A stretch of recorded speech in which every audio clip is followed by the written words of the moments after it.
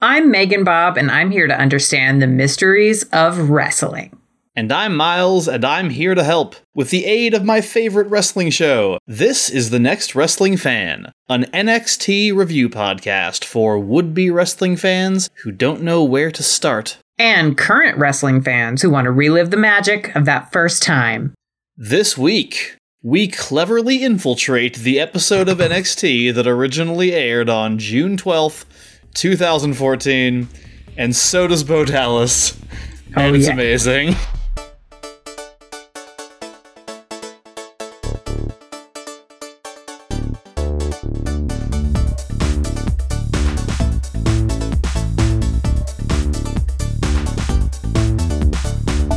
Welcome to episode 56 of The Next Wrestling Fan, a podcast of fights and feels. Last episode, Adrian Neville defended his championship for the second week in a row. In this episode, Adrian Neville defends his championship for the third week in a row. But despite being the main event of the evening, that's not the main story here. The main story, at least for me, Bob, and I suspect for you as well. Oh, yeah. Is the story of Mr. NXT. Oh, 100%. A forgotten hero. And we will get into that, along with so much more, in Bob's breakdown, and it's going to be so much fun and give us so many goddamn feelings. But I have to warn you, Bob, and I have to warn you, listener, that after that, the fun is going to come to a screeching halt. Because this is by far the most brutal and painful Ring the Bell segment I have written to this point in the show. Okay. I will gird my loins and my heart and, I don't know, my ears, whatever other parts need girding. Yeah, be prepared for that. It gets really bad. Fortunately, we have the sights, sounds, and feels of pro wrestling to cheer us up, hopefully, depending on what we decided to focus on. And since we're not doing a wrestling term of the week this episode, we will jump from there right into the Cheap Pop quiz. But first, we need the answers to last episode's Cheap Pop quiz. Bob has 12 points. They need 15 to get a bonus episode covering a romance novel with a guest. It's been a long journey, but they can get it with a sweep. So let's see how they did. Question number 1. What happens with Bo Dallas on the next episode? Is it A, JBL gives Bo one more chance to win his NXT job back in a match against Sami Zayn? B, Bo buys a ticket and appears as a member of the audience, and after the title match in the main event, he rushes the ring and steals the NXT championship. C, Bo tries to sneak back into NXT by putting on a luchador mask and a cape, which is the entirety of his disguise. D, Bo appears in multiple backstage segments trying to get wrestlers to sign a petition to bring him back to NXT. Or E, Bo shows up for work like nothing happened, seemingly with no memory of his banishment. Bob, you went with D, the petition, which I thought was very astute of you. Thank you. Unfortunately, that's not the correct answer. It's definitely a thing that would have been in character for Bo Dallas to do. But what actually happens is that he tries to sneak back into NXT with a luchador mask and a cape. And we're going to talk about that later. Question number 2. The next episode features, I shit you not, the birth of yet another NXT tag team. Which wrestler is getting a new partner? Is it A, Aiden English, B, Wesley Blake, C, Baron Corbin, D, Adam Rose, or E, Mojo Rawley?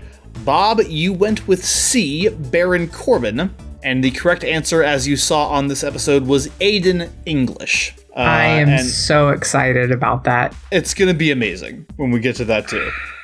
And question number 3. CJ Parker shows up in the audience again on the next episode, holding one of his signs. What animated or partially animated movie with an environmental message does the sign reference? A, Avatar, B, The Lorax, C, WALL-E, D, Fern Gully, or E, Nausicaa of the Valley of the Wind? Bob, if I recall correctly, you acknowledged that you weren't sure if your answer of Fern Gully was going to be necessarily the wisest move, but you couldn't stay away. Nope. That is incorrect. I'm afraid the answer is the Lorax. You got me, Miles. You got me. So I swept you on that one. Yes, you did. which means you are still sitting at 12. That's okay. That's okay. We a little bit longer to get to the promised land, but I'm sure you'll get there eventually. I'm sure we will get there eventually, Bob. Yes. And where we are now, at long last, is Bob's Breakdown.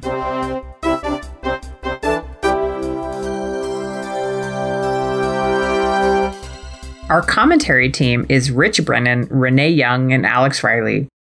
Welp, we'll see how it goes. We get a package on the descent of Tyson Kidd into resentment and rage at the idea that he might be known in relation to his spouse instead of for his own accomplishments. Oh no. It's like someone backstage read about the patriarchy and went, oh my God, what if this happened to a man? I want to say it is shitty when it happens to anyone. I'm not saying that, what I want is reverse pay. What I want is a matriarchy where like men are put in this position. I want no one to be put in this position. I just find it hilarious that they're like, what if that happened to a man? That'd be a nightmare. How horrible. They're like, you're so close. You're so close. Match 1, women's trios match. So despite the fact that Bayley, Emma, and Paige enter separately, they seem infinitely more united than the team of Charlotte, Sasha, and Summer Rae, who are having a spat on the entrance ramp on their way to the ring. They have matching gear, though. They do have matching gear. And I was like, we're getting somewhere. Team Baddies starts out in control, trading around Emma, including a very rough-looking moment. Emma runs at Charlotte, and Charlotte flips her to the outside while Emma holds onto the rope and then lands on the apron. Miles, does that move have a name? Not that I know of. It was notable because Charlotte was having to kind of hoist Emma up and over the rope to get her to the outside, and Charlotte was struggling somewhat. Maybe she had gone too hard at the gym the day before or something. But anyway, because meanwhile, Alex Riley is sharing his learned thoughts about women as an entire group, which is always a good time. And Renee Young is here going, are you fucking kidding me? Yeah, but she's also not helping. I just have to she's definitely not. She's not helping, talking about how the problem here is that 2 of the women of the group are tall blondes. Yes. That was like, what year is this? Yeah. I was like, is this 2014 or 2001? We come back from commercial and Summer Rae is just passing Emma off to Charlotte, who gets in that headlock with the legs. But Emma bridges to work it into a pin on Charlotte, who releases the hold. Meanwhile, Summer Rae is down amongst the fans posing for photos with them. Emma's holding her own as the face in peril and absorbing the blows of Team Baddies, and it's a lot of your basic ground and pound. Emma makes an opening as Sasha hits the corner, allowing Emma to do the dilemma and make the hot tag to Bayley, who comes in to wipe out the freshly tagged Charlotte. Bayley does a powerful suplex, moving in for the pin, and then shit kicks off. Sasha breaks it up. Paige breaks up the breaking it up. Charlotte goes for an opportunistic Charlotte's Web pin. It's that bridge over a roll-up. Mm-hmm. It doesn't work.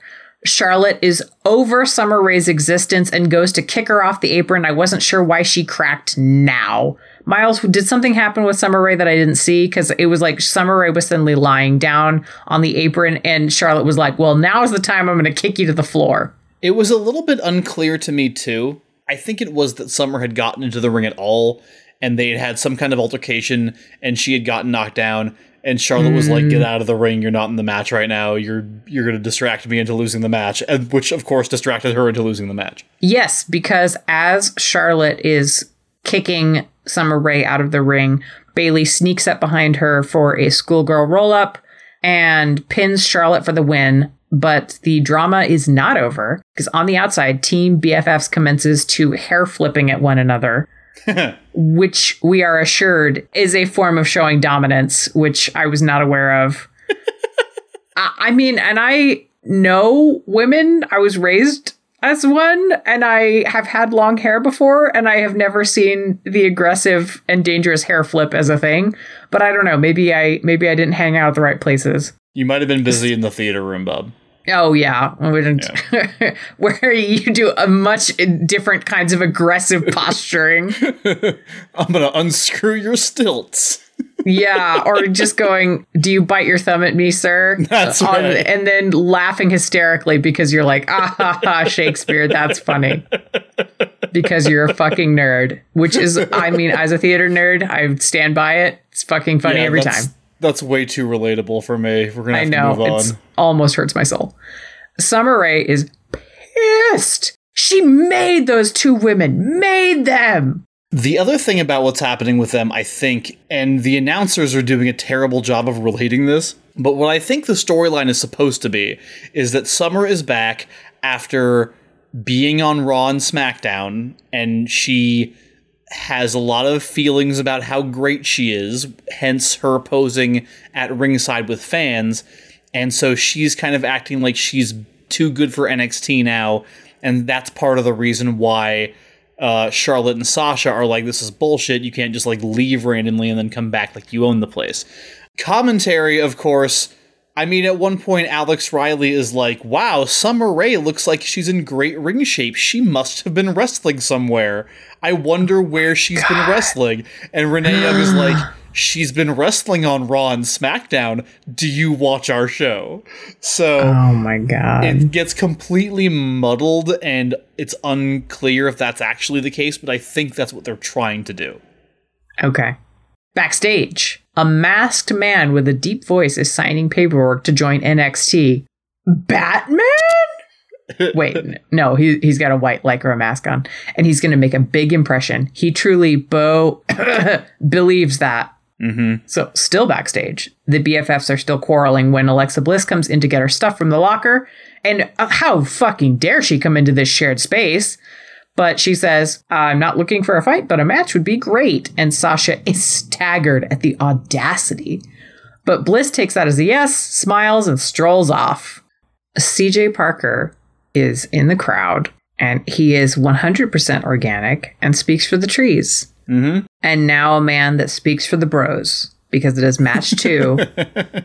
Big Cass is going to take on the Frenchest Frenchman that ever Frenched. So Sylvester Lefort comes out, looks ripped. Yeah, he does. Like, extra ripped. I want to say credit to Sylvester Lefort. He has not forgotten his roots. He has gold knee pads. Yeah, and armbands. So happy. Lefort tries to bring the big man down and gets Cass to his knees amidst a perfunctory USA chant. Like the audience was kind of going, yeah. Oh, yeah, we got to do one. USA, I guess we should. USA. Big Cass bounces back and just rains down blows and a big boot to the snoot on Lefort. He does the East River Crossing, which is that swing dance move where you just say, I never liked your dancing anyway, and slam your partner to the mat. Pins him for the win. Backstage, Natty is super excited to be out there supporting her man for the main event. Tyson is doing some push-ups and is also being a baby and is going, well, yeah, but it's not really about you being out there. This is about the championship. That's where my focus is. And Natalya's going, I mean, I can stay in the back. That's not a problem. Right, yeah. And Kid goes, no, it's fine. I just know that my focus has to be on this championship. And I have been both sides of this argument, and I am tagged in this picture, and I fucking hate it. I want to say I would never be the Tyson Kid, but I have been the Tyson Kid, and I'm not too proud to say. I was the Tyson Kid a couple of times last week alone. I'm not here to lie to you. And like in the moment you're going, well, I'm very reasonable. I am being sane and honest about my state of affairs. And your spouse is going, mad, you're mad. What the fuck is wrong with you? And you're like, nothing, what's wrong with you? And they're like, no, seriously, what is wrong with you? And then later on you're like, oh, I was an asshole, wasn't I? And you're like, yep. I hate this. Backstage still, Aiden English is lamenting in the form of a song when Waldo Guy materializes beside him wearing a one-shoulder tit-out unitard like a circus strongman and smiling cheerfully. Totally silent. English is baffled and asks, who are you? And our strongman friend doesn't respond, but demonstrates to English his strength by carrying over a large steel girder. English can't believe this guy is that strong. And smiling guy just smiles, leaving English going, "But who are you?" Honestly, this is the Cinderella story I've been waiting for my whole fucking life. Oh. Like, it's weirdly romantic meet cute. I need to go read about it. I don't know who this character is yet, but I need to go read about it, and I bet there's not enough fanfic about it, and I'm pissed already. I'm so happy we're here. Can I just say, I'm so happy that we're here. You have no idea. Like, you think this is delightful now, Bob. I can see it in your face. You think this is currently delightful. Yes, I do. You have no idea how much more delightful this is going to get immediately. And we'll talk more about that on the next episode, and I'm so fucking excited. Okay, I'm pumped. And I love this exchange because it's like there's almost no dialogue. The guy that you're not supposed to remember is Waldo from the Adam Rose party. He won't talk, but when he goes and picks up the girder off screen, you can just hear like, hup, hup, hup. I love it. Like strongman noises. And like, I love the strongman noises so much. We're like, hup, hey up.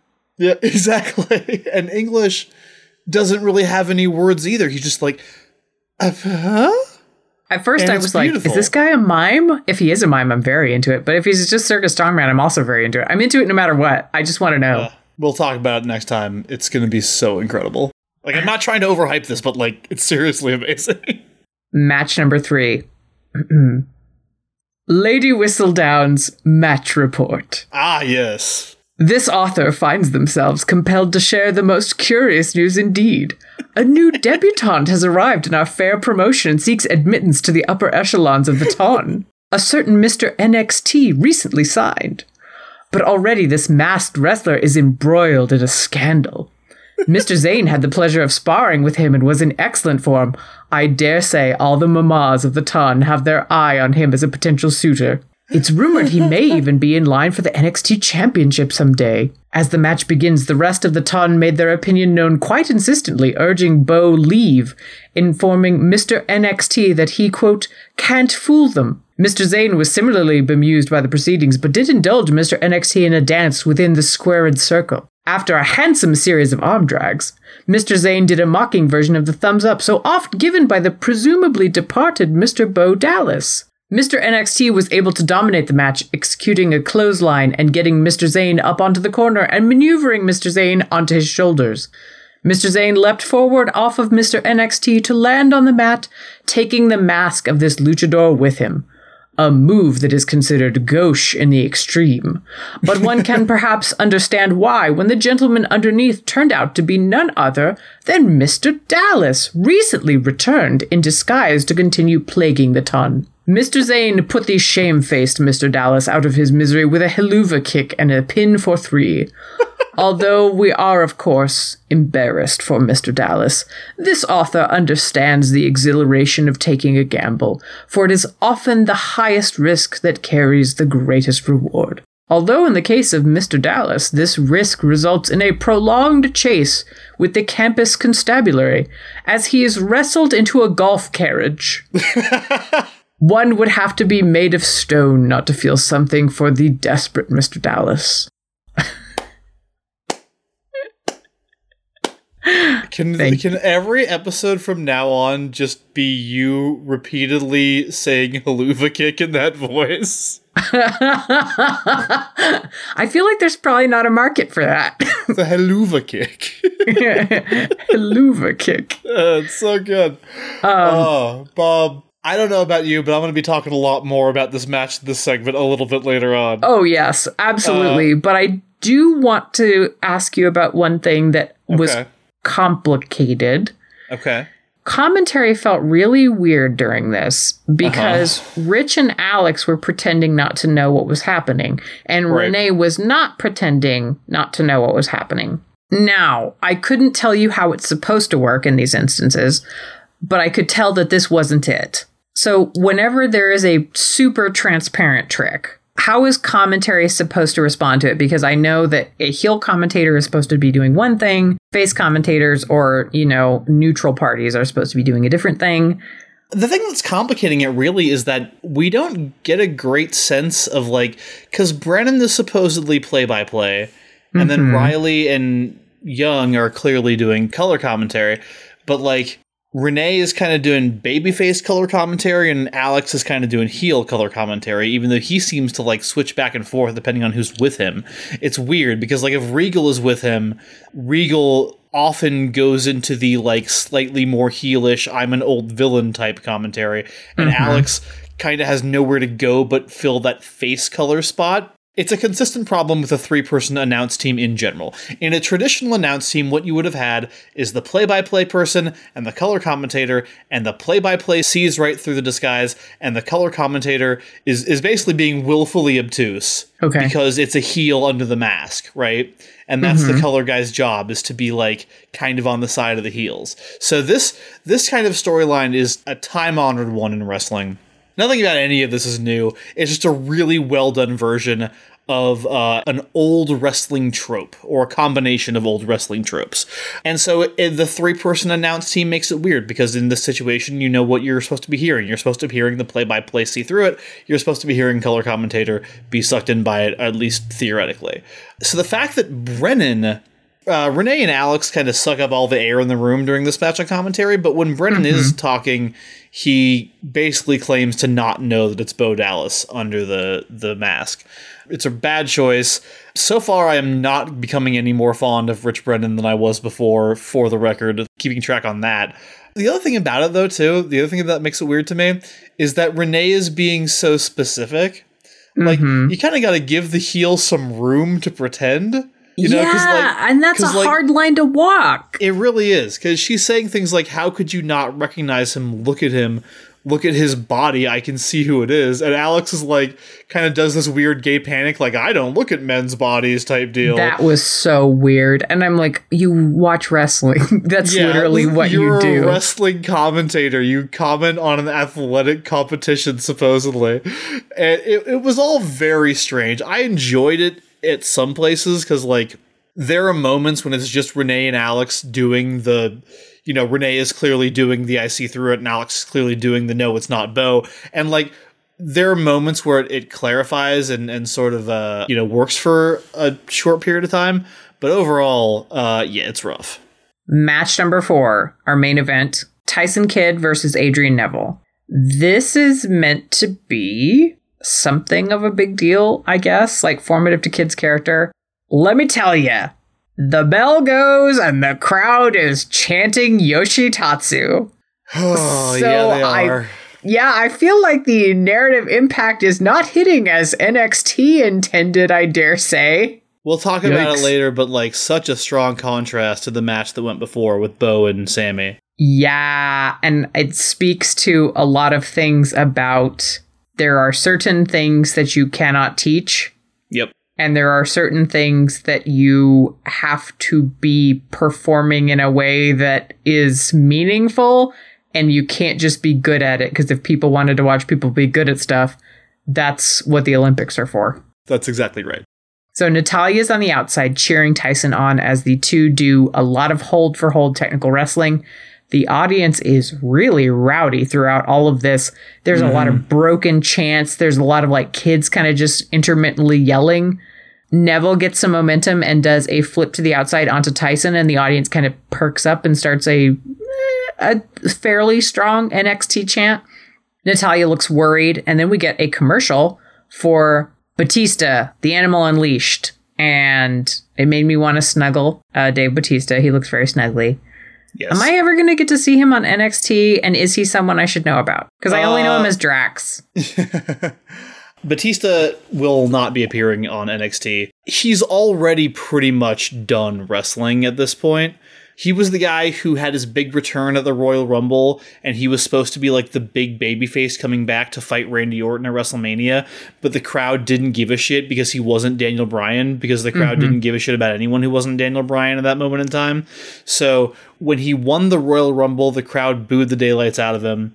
It ended up being a triple threat with him and Orton and Daniel Bryan in the main event of WrestleMania 30. Bryan wins. Batista had already basically turned heel, but officially turned heel, joining up with Orton and Triple H to reform their old Evolution stable. And then they basically did a storyline with the Shield that lasted through the summer. And after that, he was essentially gone. He will come back for, like, I think a match or two, like a WrestleMania match or two. Mm-hmm. Like, he'll make a couple of appearances. But for the most part, by this point, like, he's already doing Hollywood. Guardians is already coming out. He's done. So we're not going to be seeing him in NXT at all. But you should definitely know about him because Batista is amazing. And I have a lot of fondness for him. He's a wrestler who doesn't get as much of the credit as I would say he deserves. He had some very untimely injuries that I think contributed to that. But I think he's really, really good. I loved him. Like, Batista was, you know, when I first started in wrestling, Batista was the guy. Like, I remember watching him for the first time. I remember watching him debut as Deacon Batista, and he was hanging out with Reverend Devon and collecting money from the crowd or whatever. They were doing this weird, like, evil preacher gimmick. Oh, wow. And then he joined up with Triple H and Orton and Ric Flair in Evolution, had this really amazing face turn that still, I think, to this day is one of the best examples of how to slow burn turn somebody face, like, in time for WrestleMania so that you can end WrestleMania, in this case WrestleMania 21, with Batista holding the title and having vanquished Triple H and fireworks going off and everything. You know, and then from there, it kind of, he is a problem with baby faces. When you turn the guy face, it's a really great turn, he wins the championship, you know, all of a sudden he's champion and nobody likes cheering for the guy who's on top. It's just, it's a reason. It's one thing that I think the WWE and Vince McMahon in particular has never really understood. And like, you know, whatever kids do, like, kids like cheering for the guy at the top. Kids like cheering for the person who always wins. Like, they like cheering for John Cena. But I hate the way that WWE does this, like, face on top booking sometimes, where you've got these baby faces with long title reigns where they just get boring and stale, because that's not what I want to see. It's not what so many people want to see, is, like, the good guy always winning. Like, what the fuck is that? And traditional wrestling booking, like, wisdom says the same thing. The money is in the chase. You put, as soon as that fucking belt goes on a babyface, you put it on a heel again, like, right away, because nobody gives a shit. That story is over. Now we have to restart the chase. So this is a really long, weird thing for me to be talking about during this conversation about Batista. No, it's super important, because I think about watching, you know, any of the current stuff that I'm watching, or the fact that I hated Bo's title reign for such a long time and was resisting that, and that now that Neville has it, I don't care as much, because I don't need to. It's not important. Yeah, and I think Neville is actually a really great, like, babyface he's champion. Very like, good. Neville is fantastic because he consistently maintains an attitude of, like, he actually is, like, cocky. He actually is, like, you know, he's very much like, fuck you, I'm champion, which I think is something that a lot of people can get behind, especially for a guy like Neville, who's smaller and who it kind of looks like you're putting him in feuds with Brodus Clay. It's like you can still kind of get behind the guy, right? Yes. But with Batista, you know, he's this big, enormous, muscular dude. He wins the championship. He beats Triple H like 3 pay-per-view main events in a row, which was a big deal at the time. You know, he holds the title and then he gets hurt and he comes back and things aren't the same, and he does some really great heel work a lot of the time, and, you know, really anchors that, like, mid-aughts time in WWE, really reliable main eventer when he wasn't hurt. And, you know, but he just had a lot of injuries, and I think he had I get the sense that he had a bit of a fractured, a bit of a fraught relationship with the wrestling business. I haven't watched this DVD that's being promoted, so I don't really know the details. But he's had some weird shit happen in his life. He's had some tragedy. He's had some stuff. He's a very interesting and very outspoken guy. And I think if we had known at the time what we know now about him, we probably would have been able to call the fact that his career was relatively short, considering how big of a star he was. Hashtag DraxFucks. So we come back from commercial to Tyson in control and keeping Neville under his thumb with holds. There's a lot of holds. Meanwhile, on commentary, Renee is trying to explain to Riley that it's possible for women to be breadwinners and to be the, quote, dominant one in the relationship. And Alex Riley is basically taking all of his talking points from a half-watched episode of Mad Men. Yep. In the match, Neville delivers that peerless missile drop kick and Kip's up following it with a Northern Lights suplex that might be as gorgeous as Alicia Fox's. It's up there. It's not a Fox Northern Lights, but it's close. Tyson comes back and gets Neville strung into the ropes and kicks him in the head from off the ropes. pins Neville, who gets a foot on the rope, even as the ref counts 3. Kid thinks he's won for a second, but the ref and Natty confirm that Neville did have his foot on the rope. Natty's first betrayal. Which unleashes something in Kid. He gets Neville in the Tree of Woe and hip checks the shit out of him. He goes for the sharpshooter, but Neville gets to the ropes. Close up on Kid going, what more can I do? Kid does the blockbuster off the top rope and nearly folds Neville in half. Yeah, does a pin. Amazing sell from Neville on that. Oh my God, my neck was twinging looking at it. My back was hurting, everything. It looked disgusting. Yes. Pin, kick out. Kid tries another move. Pin, kick out. Tyson Kidd is getting desperate and goes to grab a chair. Natty takes it back, saying, "You're better than that." Kid looks frustrated, and when he turns back to Neville, he's met with a kick, followed by one of the biggest red arrows we've seen, one that ends with Neville bouncing nearly 3 feet into the air after landing, and then pinning Kid for the win. I know, I was like, did you hit a trampoline? What the fuck? Natty, Kid, and Neville all look utterly destroyed. Natty goes to comfort Kid, who will barely even look at her. Fade to black. Dun, dun, dun. All right. Well, thank you for that breakdown, Bob. How did you find this episode overall? I fucking loved the bit with Sami Zayn and Bo Dallas. That was tremendous. At first, I gave no shits about the main event. I was like, the fuck I care.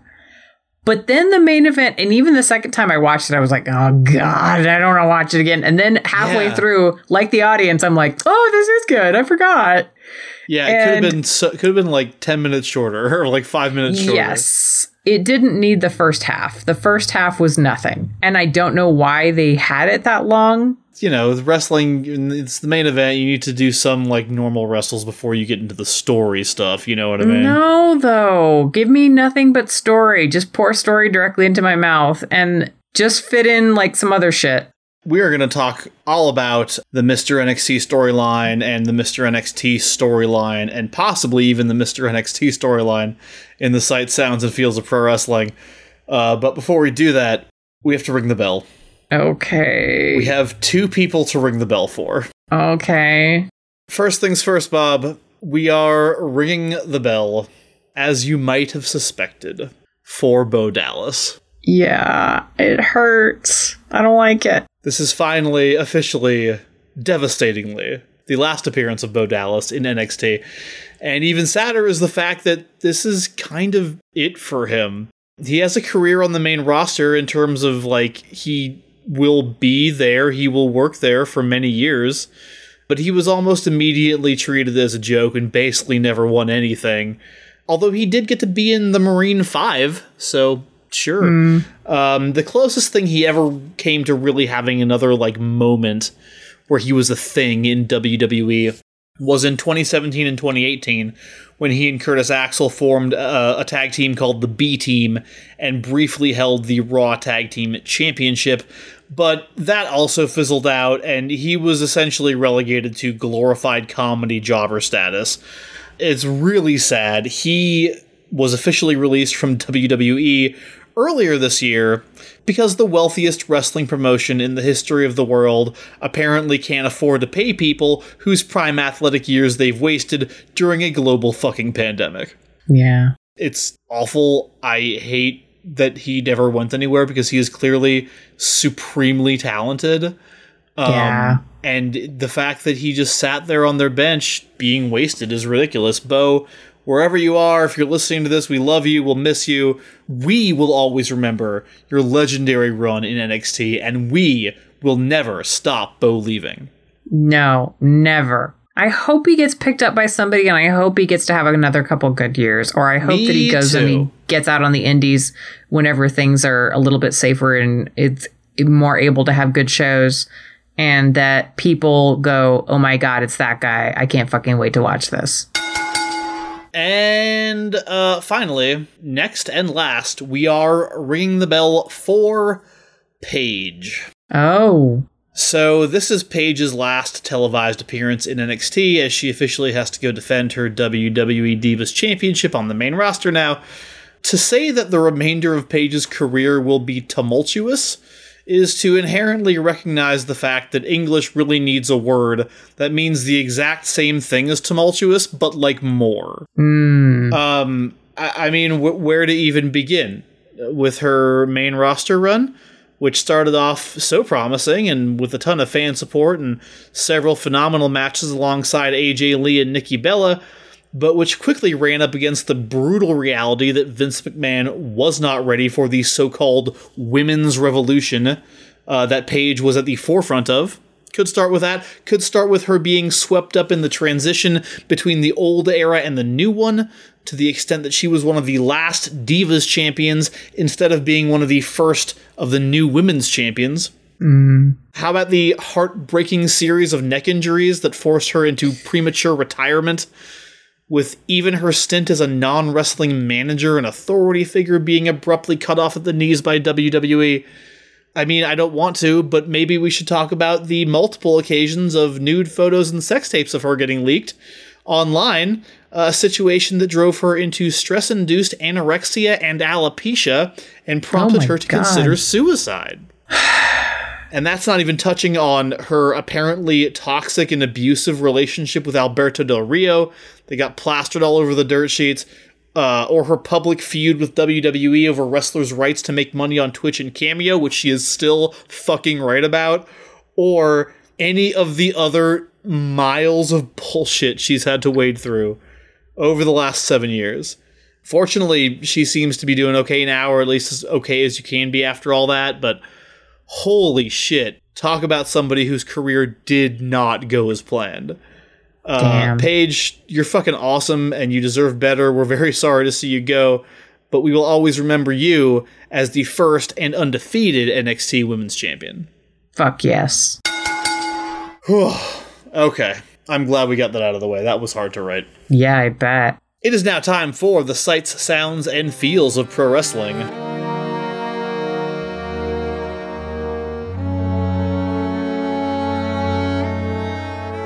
So, Megan Bob, for this episode, what did your elf eyes see? I mean, I did see the baddies in their coordinated outfits, but like what my heart saw was that one tit hanging out in that one shoulder unitard. It is an interesting move that is the weirdest kind of cheeky. Like, men go around tits out all the time in wrestling, but to have just one is this weird, like, power move that I don't know. It's just different.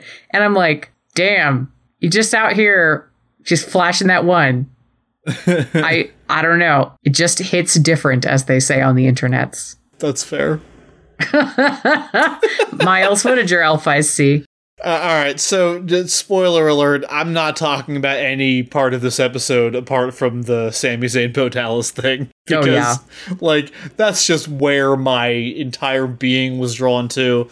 Eyes, ears, and heart. Whatever, Tyson, like, you feel emasculated, I don't care. So, there's a lot of things about this match that I could point out that my elf eyes saw, but I think the thing that I have to point out is just Bo's outfit.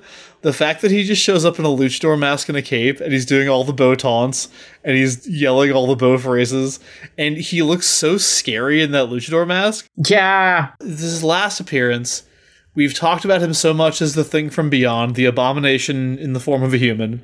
Mm-hmm. And, like, for some reason, I feel like it's so appropriate that he should go out wearing a mask and then having the mask come off. Yeah. And then clutching it to his chest instead of trying to cover his face in any way. Like, there's something so amazing about the cohesiveness of this character, even in this last stupid thing that he goes out on. I'm going to talk more about it, but that's what my elf eyes saw. Megan Bob, what did your Vulcan ears hear? He touched my bum!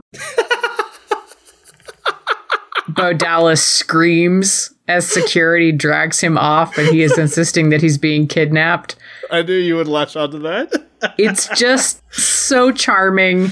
And I love that he is flailing wildly in every sense of the word, including his speech. He's just like grabbing onto anything he can say that will try to stop this being dragged away by the campus security. He's like, I need a drink of water. Like, he's just amazing. I'm going to take your shirt.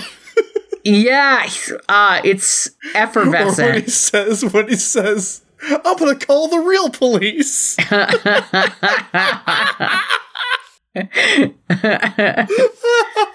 Well, what did your Vulcaneers hear, Miles? There were so many things. I mean, it's from commentary to what he's saying as he's being dragged out of the ring. But I think I want to focus on the crowd, because as you mentioned, Bob, at one point they start chanting, "You can't fool us." Yes. But what you didn't mention, Bob, is that there is a part of the audience, a smaller part, that responds to that chant with, "Yes, he can." I fucking treasured that. It was so good. I mean, how much buy-in can you possibly get to something? I would totally have been chanting "Yes, he can" to the audience, because the storyline and the character are so good, and you're so invested that you just, like, yes, he can definitely fool me. What Bo Dallas? I don't see him. Like, oh, I love it so much. It's so tremendous. All right, Bob, what did your human heart feel? The chase scene. How could I not? The chase scene. The chase scene lasts for about 2.5, 3 minutes. It is unbelievable. He fought the whole time, was resisting actively, and like, I don't think the security people were expecting him to be that serious about his fighting back, but he is legit fighting back and like wriggling away. He is committing to the bit with a level of intensity that we don't even see on NXT now. And never will again, I think. I don't know for sure, but like, there's some great stuff coming on NXT, but like, I can't even. So if for people who were a little bit distracted by Bob's Lady Whistledown voice, if you didn't quite understand what was happening, just to break it down real quick, what happened is Bo Dallas put on a luchador mask and a cape. He went to JBL. He said, "My name is Mr. NXT. Do you have a job for me?" JBL apparently just bought it. And then Bo comes out to the ring wearing a mask and a cape, otherwise very clearly Bo Dallas. Sami Zayn knows it's Bo Dallas. Everybody knows it's Bo Dallas. But Bo Dallas is insisting that it's not Bo Dallas, even saying out loud under his mask, "I'm not Bo Dallas."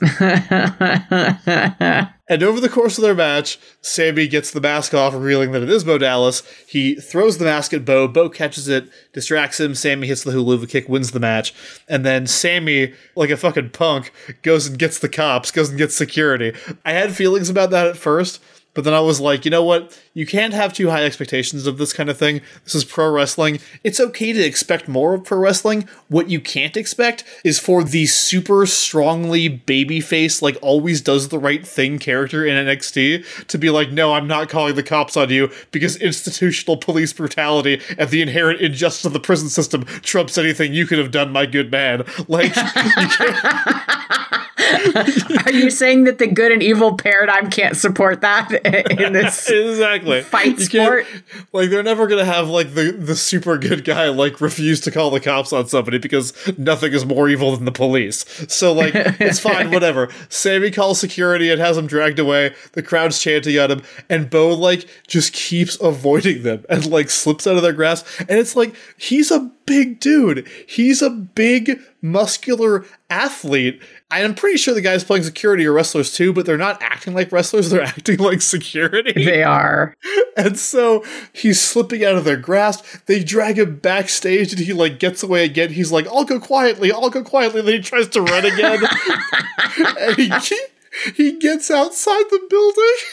And the people outside are genuinely afraid. They think this man's crazy. They're like, no idea. Who is this whack job who's running from security? And then they get all 4, well, there's more like 6 security folks, and they get 4 of them who each are hoisting one limb and have him slung like a sad toddler and are dragging him that way. And then he won't get into the golf cart They're taking him away in a golf cart. And this is how Bo Dallas leaves NXT. Oh, God, nothing could be more perfect. I don't even need to ask what your human heart felt. I mean, how could it feel anything else? We've already been talking about it. I think my passion for it has been made very clear. I think that there's certain elements of it that I just felt so incredibly chef kiss about. Just the fact that it's Sammy. I'm so happy that the last match is Sammy and not Neville. Oh, yeah. Because, like, it kind of feels like Neville leapfrogged Sammy a little bit. Like, it was kind of Sammy's feud with Bo, and Sammy should have been the conquering hero who finally took the title off of him. And then for whatever reason, they went with Neville instead. I do feel that. They went with Neville instead. Neville got the title. Sammy does not have the title. But Sammy gets this last match. Sammy gets to be the one to officially send Bo out of NXT. After Neville beat him, after he gets beat by Big E, who's the guy he took the title from.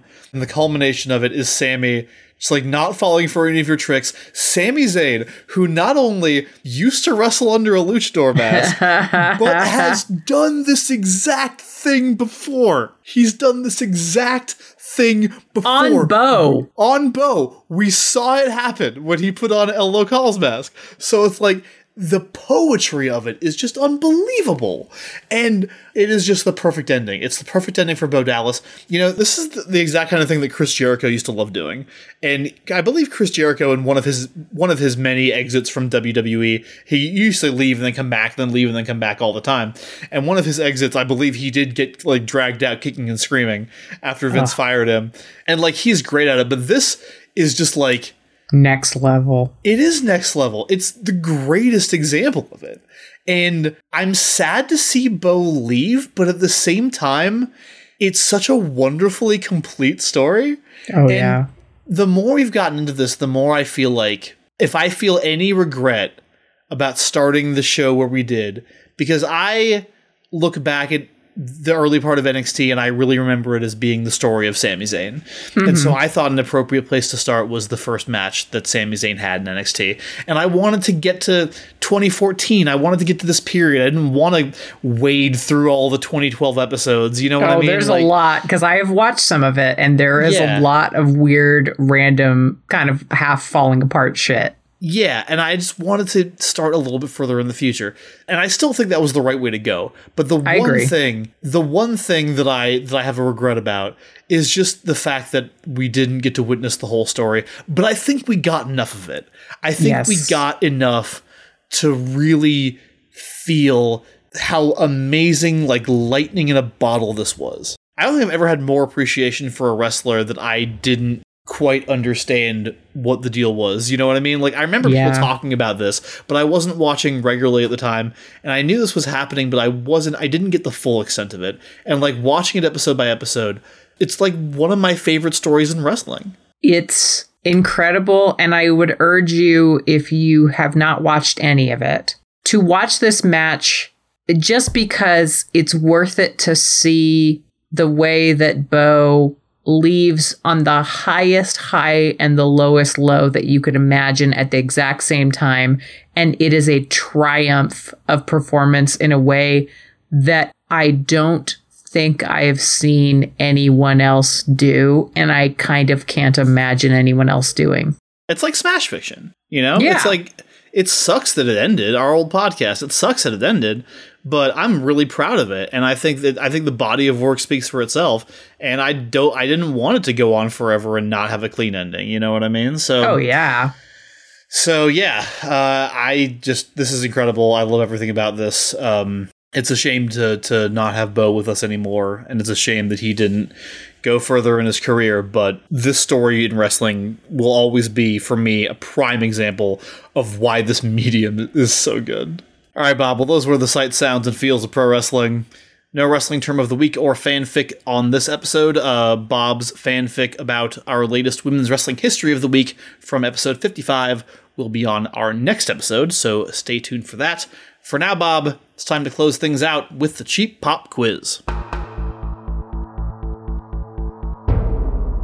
I'm going to try and get a point. A point. Again, you're still at 12, so if you get... don't tease me with this sweeping. I don't think I've ever swept it. Have I? I've swept it once, maybe. I think you might have swept it once. But if you do, Bob, then you will have the bonus episode with the guest. I will. And then I have to edit it, so that's a whole thing. Question number 1. The main event of the next episode is a tag team match in which the Ascension are scheduled to defend their championships against a team that has never teamed up before. Who are the members of that team? Is it A, Big Cass and Mojo Rawley? B, Mojo Rawley and Adam Rose? C, Adam Rose and Sami Zayn? D, Sami Zayn and Tyson Kidd? Or E, Tyson Kidd and Adrian Neville? All of these sound baffling to me. So I am excited to watch any of these because they will be weird. Big Cass and Mojo Rawley makes the most sense to me because they've made their tag team division out of scraps. Big Cass and Mojo Rawley, A is your answer. Question number 2. What is the result of that match? Is it A, the Ascension are pushed to their limits, but ultimately do retain their titles? B, the Ascension are pushed to their limits and have to resort to controversial tactics to retain their titles? C, the Ascension retain their titles because their thrown-together opponents aren't on the same page? D, the new team, whatever it is, wins the championships in their first match together?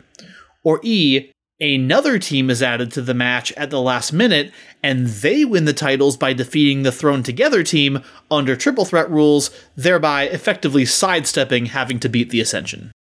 I'm going to say that the thrown-together team falls apart. So thrown-together opponents are not on the same page. Answer C. And question number 3. What is the status of the beautiful, fierce females by the end of the next episode? Is it A, they're mainly still just bickering and shoving each other? B, they get into a legit fight, and by the end of it, it's pretty clear that Summer is going to be out of the group? C, they get into a legit fight, and by the end of it, Charlotte grabs a mic and declares that Summer is out of the group? D, they get into a legit fight, and by the end, Summer is challenging Charlotte for the championship? Or E, they get into a legit fight, and by the end, Summer and Sasha are both challenging Charlotte for the championship? I'm going E, because that sounds like the best explosion ever. But you know what? Right. No, I'm going D. I'm going D because I don't think they're ready to pull the gun on Sasha yet. By the end of their brawl, Summer is challenging Charlotte for the title. Yes. Okay. Well, come back on the next episode to see how Bob did on this iteration of the Cheap Pop Quiz. Well, that's about all we got for this episode of The Next Wrestling Fan. Bob, thank you so much, as always, for joining me.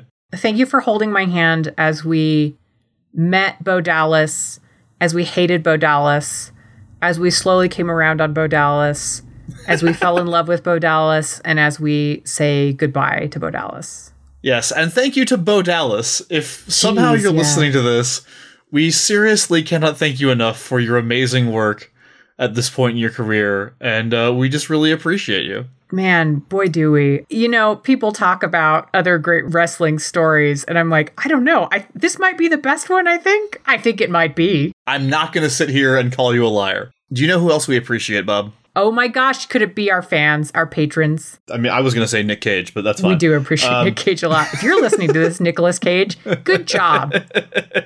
Yes, it is our patrons. We appreciate all of you so very much. We appreciate all of our listeners so very much, but our patrons are the ones who help us keep the show going by making it essentially part of our jobs.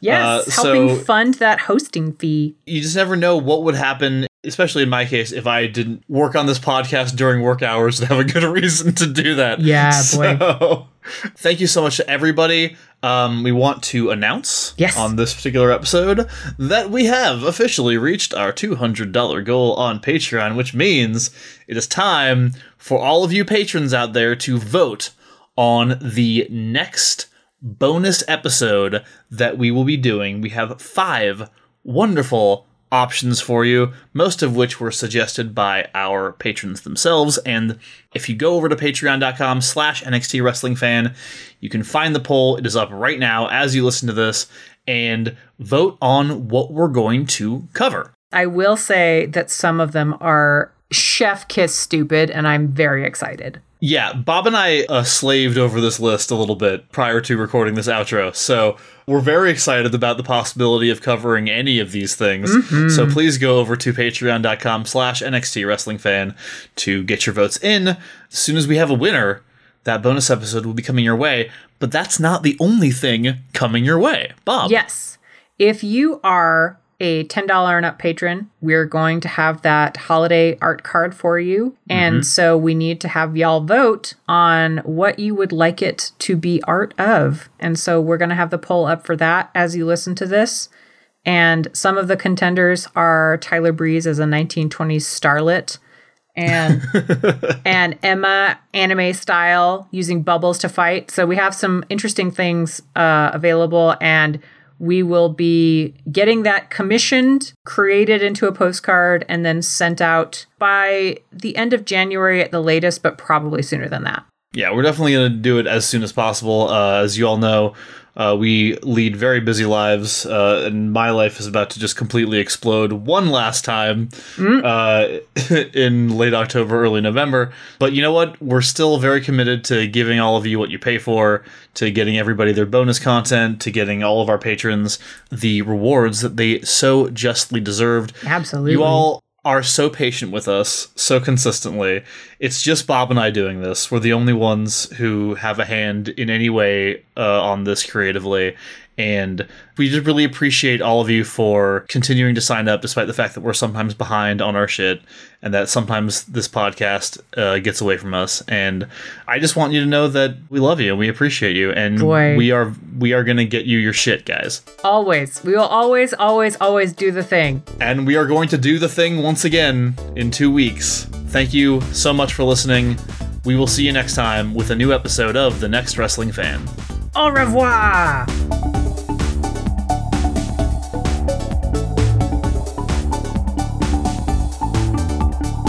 The Next Wrestling Fan is produced by Miles Schneiderman and Megan Bob, with logo design by Claire Mulcairn. Special thanks to Rafael Medina for our theme song, Learnbuckle. You can follow his creative work on Twitter at EarthMofo.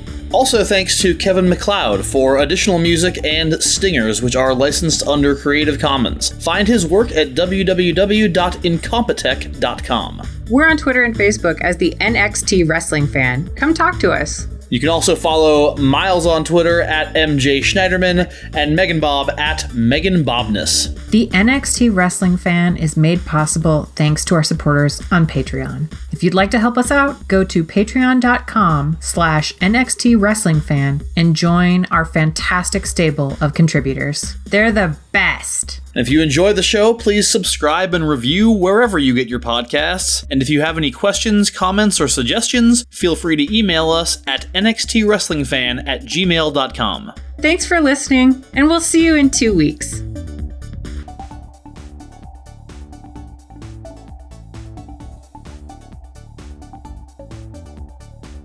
I would like to say that at some point in the future, I hope that we will get to go watch Bo Dallas wrestle. That'd be fun. That would really be fun. The dream. And to get one of them signed 8x10s. Y'all, I will go to a fucking AEW show. Anybody out there, hire Bo Dallas. Hire him for children's parties. I don't care. Yeah. Anything. Agreed. Maybe he does weddings. If he had a cameo, I would pay for his. I would pay money for his cameo. Oh, fuck yes, I would pay.